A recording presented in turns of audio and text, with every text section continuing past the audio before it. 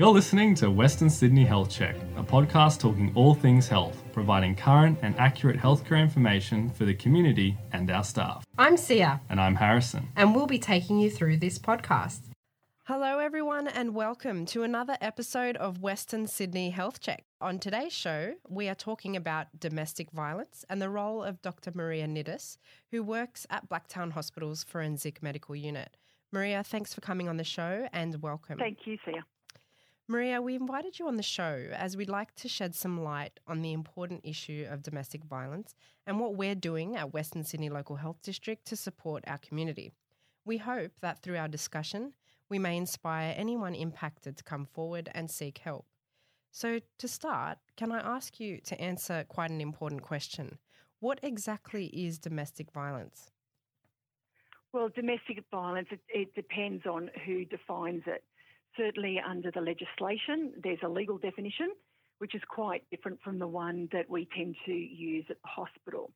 So we tend to look at the more of a familial violence definition, where it's abuse between partners or ex-partners or someone within the family, and that can comprise not only just physical abuse, but it might be verbal abuse, it might be social isolation, it might be financial abuse. There's quite a lot of components that involve control. That is important to highlight, that domestic violence is not just physical. What are the sort of common telltale signs of domestic violence that people should look out for? Well, I think if you find yourself in a relationship and your partner is demanding that you hand over your password for either your phone or your computer, but not willing to return the favour, I'd be a little bit concerned. And if your partner was deciding or trying to limit your time out with family or with friends, I'd also be concerned.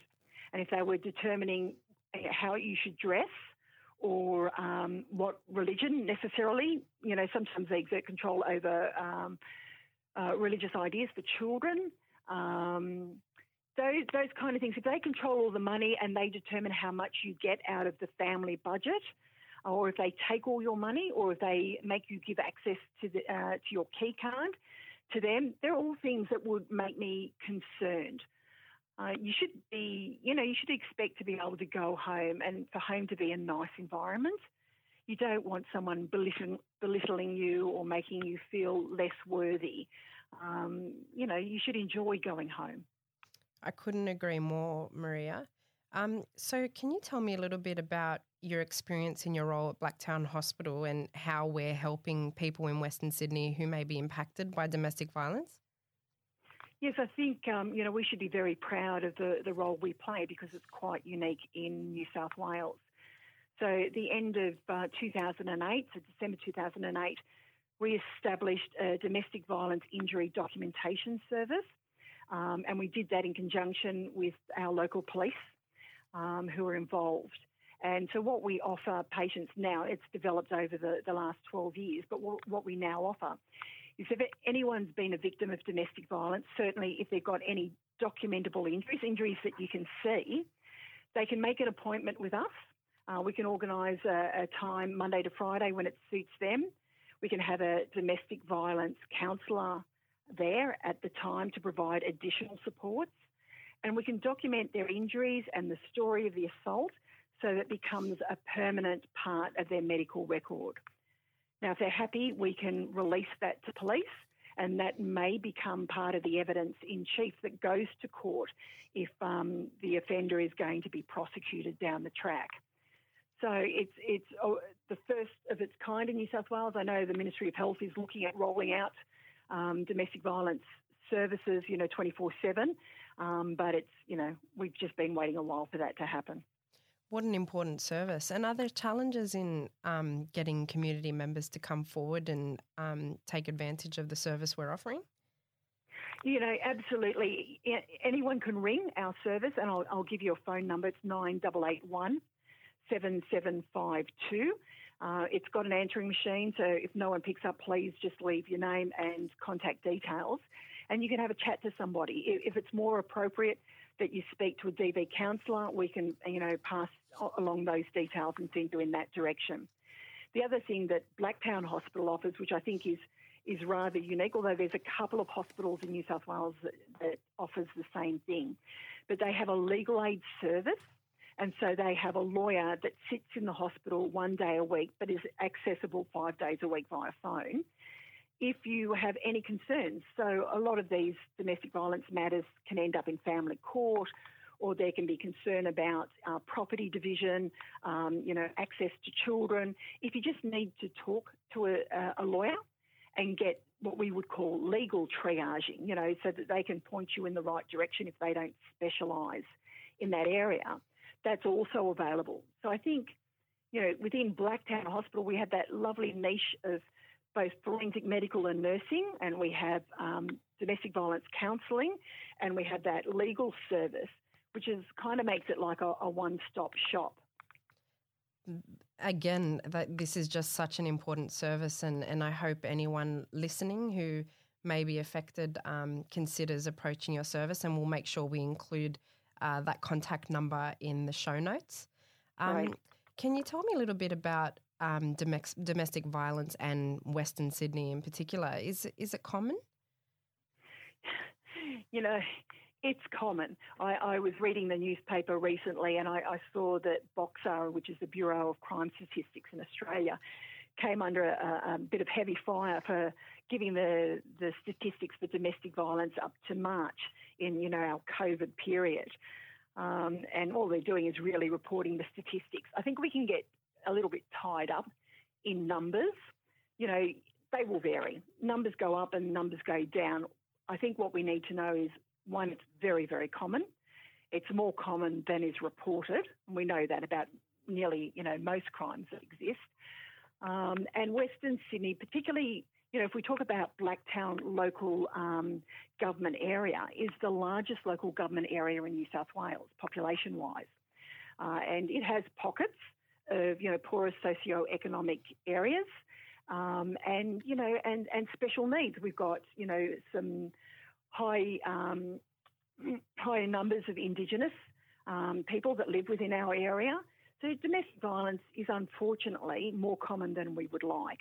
But it's, we see it across New South Wales. It's not just limited to Western Sydney. And is it experienced by both genders? I'm sorry, what was that, Sia? That's right. Is it experienced by both genders? Yes, domestic violence is experienced by both genders. Again, you can look at the numbers. As far as reports to police go, I think they see about 30,000 reports in New South Wales per annum. 20,000 of those will be female victims, 10,000 will be male victims. But I said initially, the definition for domestic violence is a little bit different that the police operate under. So when we're looking at reports to police, we're often looking at physical assaults because they're the easiest to prove if you're going to criminal court. But there'd be plenty of examples of verbal abuse, financial abuse, the other types of domestic violence which don't get reported, which I'm sure are quite common amongst that, the male population. So early on you mentioned, some of the telltale signs are control. I'm just wondering, for somebody who might be thinking of approaching the service at Blacktown Hospital, are there any tips about how to be discreet, I guess, in terms of making that leap to reach out to our service? Look, Sia, that's a really good question. And I think, we understand that the time is not right for everybody and they have to find the right time for them and they have to remain safe. So their safety of any children is their first priority. So I think if they can find themselves at times when they're alone, that's the best time to make a call and seek some initial help. There are certainly online services like RESPECT, which can provide online assistance as well. So they need to find a time when they feel comfortable, and it doesn't mean that they will necessarily leave their partner or they will progress with anything at that stage, but it just might be a way of finding out more information and getting some facts in a safe way. Well, I hope that encourages anyone who might be impacted to come forward. You mentioned one form of support through the website. Are there any other options for help in this space? So you've got the Respect phone line. There's domestic violence phone lines, which we can supply you, so you can put out there for anyone listening. New South Wales Police are also a wonderful resource. They have domestic violence liaison officers at most of the major police stations. So if somebody wanted to go in and talk to what we call a DVLO, I think that's a great step. They don't have to give any details, but they can get some information. Again, our legal aid service is useful. Our counsellors would be useful. Any social worker at a hospital would be, a good first step. So there's quite a lot of resources out there if somebody was looking for some help. And what's your message of encouragement to people in the community who may be listening to this podcast? I think, basically I would say try not to overthink it too much. Try not to think down the track what might happen if you report it. I think we just need to take a step at a time, and people will inform you of what your options are, and then you can make the next step. So, I think some people would hesitate about speaking to police or coming to see us because they think that their partner might end up in jail, whereas in many cases that's not what happens in the long term. So, I wouldn't let that put you off. Just even documenting it properly, having it in your medical record in case you decided to make a police notification down the track can be useful. And when you're not sure how or what you should do, I always say to people who have children, if your daughter was of an age where she had a partner and she came home to you as her mother or as her father and said, this was happening to me, and if you didn't think it was okay for your daughter to be putting up with it, then you shouldn't be putting up with it either. And I think we make decisions for our children who we love unconditionally, that we don't make the same decisions for ourselves because we can feel less worthy, or we can feel sometimes it's our fault, or that we contribute, and that's a shame. I couldn't agree more, Maria, and that's really important advice. Thank you for that. And you're offering such an important service out at Blacktown Hospital, and I thank you for that. Is there anything else you'd like to share with our listeners?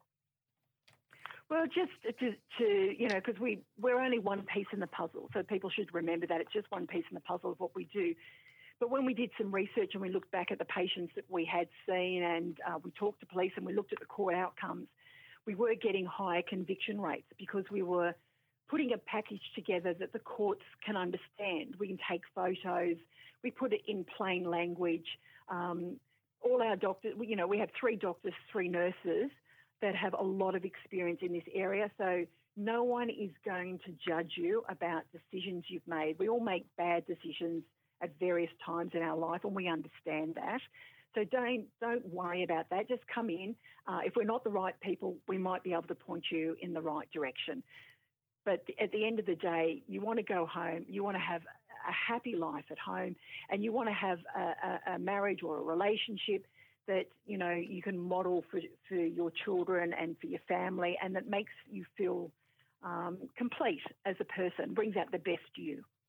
That's really powerful advice, Maria. Thank you for that. Can I get that contact number again just for our listeners? We might repeat that for them.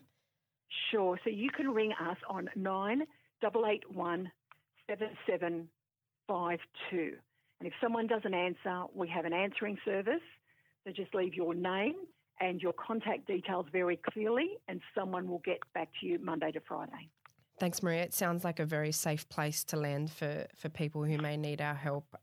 So that's really fantastic advice. Maria, again, thank you very much for joining the show to share, really valuable and important information to our community. And I hope as many people as possible listen in and observe the important advice you've provided and have a better understanding about the great service you're running at Blacktown Hospital. I will say to anybody listening to this episode, if you are experiencing a crisis, you can call Lifeline on 13 11 14. You can also call the New South Wales Domestic Violence Helpline on 1800 65 6463, or you can also call the Respect hotline, which is on 1800 RESPECT. And all of those hotlines are available 24 hours a day, 7 days a week.